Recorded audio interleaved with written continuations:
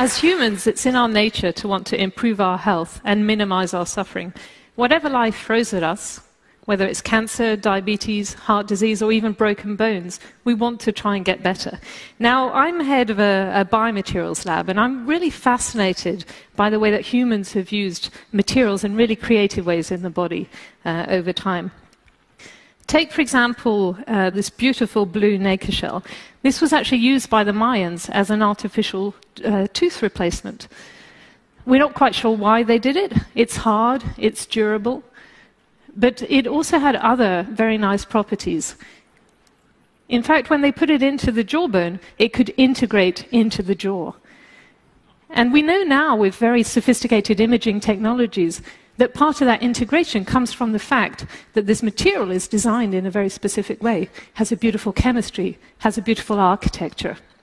And I think in many ways we can sort of think of this use of the blue nacre shell and the Mayans as the first real application of the Bluetooth technology. But if we move on and think throughout history how people have used different materials in the body, very often it's been physicians that have been quite creative. They've taken things off the shelf. One of my favorite examples is that of Sir Harold Ridley, who was a famous ophthalmologist, or at least became a famous ophthalmologist. And during World War II, what he would see would be pilots coming back from their missions, and he noticed that within their eyes they had shards of small bits of material lodged within the eye. But the very interesting thing about it was that material actually wasn't causing any inflammatory response. So he looked into this and he figured out that actually that material was little shards of plastic that were coming from the canopy of the Spitfires. And this led him to propose that material as a new material for intraocular lenses. It's called PMMA, and it's now used in millions of people every year and helps in preventing cataracts. And that example, I think, is a really nice one because it helps to remind us that in the early days, people often chose materials because they were bioinert. Their very purpose was to perform a mechanical function. You'd put them in the body and you wouldn't get an adverse response. And what I want to show you is that in regenerative medicine, we've really shifted away from that idea of taking a bioinert material. We're actually actively looking for materials that will be bioactive, that will interact with the body, and that furthermore, we can put in the body, they'll have their function, and then they'll dissolve away over time. If we look at this schematic, this is showing you what we think of as a typical tissue engineering approach. We have cells there, typically from the patient. We can put those onto a material, and we can make that material very complex if we want to. And we can then grow that up in the lab, or we can put it straight back into the patient. And this is an approach that's used all over the world, including in our lab. But one of the things that's really important when we're thinking about stem cells is that obviously stem cells can be many different things, and they want to be many different things. And so we want to make sure that the environment we put them into has enough information so that they can become the right sort of specialist tissue. And if we think about the different types of tissues that people are looking at regenerating all over the world, in all the different labs in the world, there's pretty much every tissue you can think of.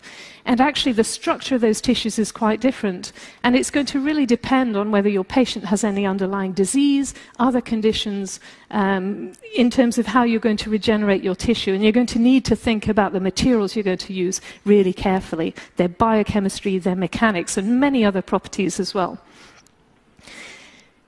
Our tissues all have very different abilities to regenerate. And here we see poor Prometheus, who made a rather tricky career choice and was punished by the Greek gods.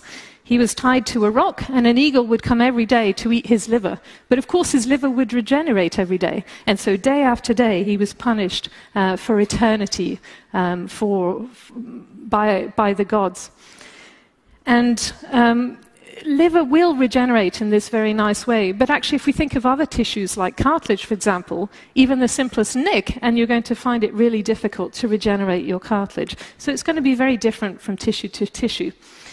Now, bone is somewhere in between, and this is one of the tissues that we work on a lot in our lab. And bone's actually quite good at repairing. It has to be. We've probably all had fractures at some point or other. And one of the ways that you can think about repairing your fracture is this procedure here called an iliac crest harvest. And what the surgeon might do is take some bone from your iliac crest, which is just here, and then transplant that somewhere else in the body. And it actually works really well because it's your own bone and it's well vascularized, which means it's got a really good blood supply. But the problem is there's only so much you can take, and also when you do that operation, your patients might actually have significant pain at that defect site even 2 years after the operation. So what we were thinking is there's a tremendous need for bone repair, of course, but this iliac crest type approach really has a lot of limitations to it. And could we perhaps recreate the generation of bone within the body on demand and then be able to transplant it without these very, very painful after effects that you would have with the iliac crest harvest? And so this is what we did, and the way we did it was by coming back to this typical tissue engineering approach, but actually thinking about it rather differently. And we simplified it a lot. So we got rid of a lot of these steps. We got rid of the need to harvest cells from the patient. We got rid of the need to put in really fancy chemistries. And we got rid of the need to culture these scaffolds in the lab. And what we really focused on was our material system and making it quite simple. But because we used it in a really clever way, we were able to generate enormous amounts of bone using this approach. So we were using the body as really the catalyst to help us to make lots of new bone. And it's an approach that we called the in vivo bioreactor, and we were able to make enormous amounts of bone using this approach. And I'll talk you through this. So what we do is, in humans, we all have a layer of stem cells on the outside of our long bones. That layer is called the periosteum. And that layer is actually normally very, very tightly bound to the underlying bone. And it's got stem cells in it. Those stem cells are really important in the embryo when it develops. And they also sort of wake up if you have a fracture to help you with repairing the bone. So we take that periosteum layer and we developed a way to inject underneath it a liquid that then within 30 seconds would turn into quite a rigid gel and can actually lift the periosteum away from the bone. So it creates, in essence, an artificial cavity that is right next to both the bone but also this really rich layer of stem cells. And we go in through a pinhole incision so that no other cells from the body can get in. And what happens is that artificial in vivo bioreactor cavity can then lead to the proliferation of these stem cells, and they can form lots of new tissue. And then over time, you can harvest that tissue and use it elsewhere in the body. This is a histology slide of what we see when we do that. And essentially what we see is very large amounts of bone. So in this picture you can see the middle of the leg, so the bone marrow. Then you can see the original bone, and you can see where that original bone finishes. And then just to the left of that is the new bone that's grown within that bioreactor cavity. And you can actually make it even larger. And that demarcation that you can see between the original bone and the new bone acts as a very slight point of weakness. So actually now the surgeon can come along, can harvest away that new bone, and the periosteum can grow back. And so you're left with the leg in the same sort of state as if you hadn't operated on it in the first place. So it's very, very low in terms of after pain compared to an iliac crest harvest. And you can grow different amounts of bone depending on how much gel you put in there. So it really is on-demand sort of procedure.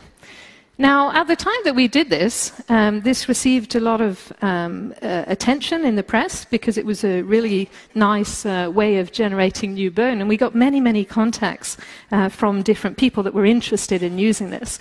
And I'm just going to tell you, sometimes those contacts are very strange, slightly unexpected. And the very most interesting, let me put it that way, contact that I had was actually from a team of American footballers that all wanted to have double thickness skulls made on their head. And so you do get these kind of contacts. And of course, being British and also growing up in France, I tend to be very blunt.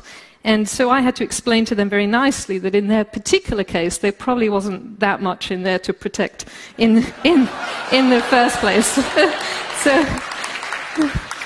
So this was our approach, and it was simple materials, but we thought about it carefully. And actually know that those cells in the body, in the embryo as they develop, can form different kind of tissue, cartilage.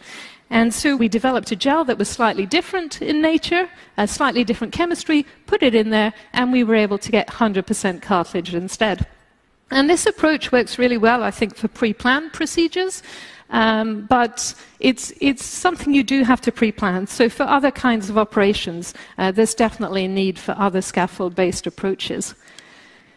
And when you think about designing those other scaffolds, actually you need a really multidisciplinary team. And so our team has chemists, it has cell biologists, surgeons, physicists even, and those people all come together and we think really hard about designing the materials. But we want to make them have enough information that we can get the cells to do what we want, but not be so complex as to make it difficult to get to clinic. And so one of the things we think about a lot is really trying to understand the structure of the tissues in the body. And so if we think of bone, obviously my own favorite tissue, we zoom in, we can see, even if you don't know anything about bone structure, it's beautifully organized, really beautifully organized, with lots of blood vessels in there. And if we zoom in again, we see that the cells are actually surrounded by a 3D matrix of nanoscale fibers, and they give a lot of information to the cells. And if we zoom in again, actually in the case of bone, the matrix around the cells is beautifully organized at the nanoscale, and it's a hybrid material that's part organic, part inorganic. And that's led to a whole field, really, that has looked at developing materials that have this hybrid kind of structure. And so I'm showing here just two examples where we've made some materials that have that sort of structure, and you can really tailor it. You can see here a very squidgy one, and now a material that's also this hybrid sort of material, but actually has remarkable toughness, and it's no longer brittle. And an inorganic material would normally be really brittle, and you wouldn't be able to have that sort of strength and toughness in it. One other thing I want to quickly mention is that many of the scaffolds we make are porous, and they have to be, because you want blood vessels to grow in there. But the pores are actually oftentimes much bigger than the cells, and so even though it's 3D, the cell might see it more as a slightly curved surface, and that's a little bit unnatural. And so one of the things you can think about doing is actually making scaffold with slightly different dimensions that might be able to surround your cells in 3D and give them a little bit more information. And there's a lot of work going on in both of these areas. Now, finally, I just want to talk a little bit about applying this sort of thing to cardiovascular disease, because this is a really big clinical problem. And one of the things that we know is that, unfortunately, if you have a heart attack, then that tissue can start to die, and your outcome may not be very good over time. And it would be really great, actually, if we could stop that dead tissue either from dying or help it to regenerate.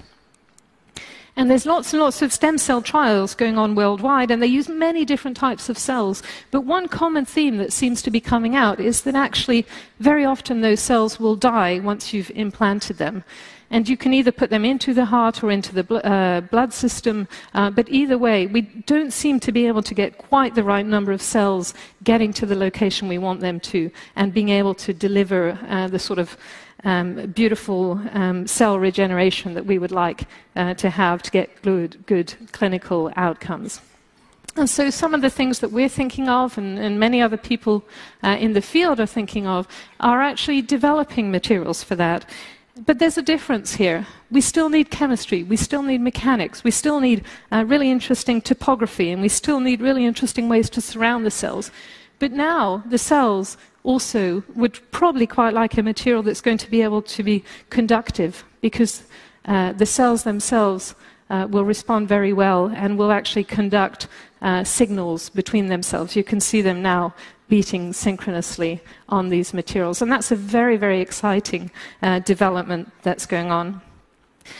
So just to wrap up, I'd like to actually say that being able to work in this sort of field, all of us that work in this field, it's not only super exciting science, but also has the potential to impact on patients, however big or small they are, is really a great privilege. And so for that, I'd like to thank all of you as well. Thank you.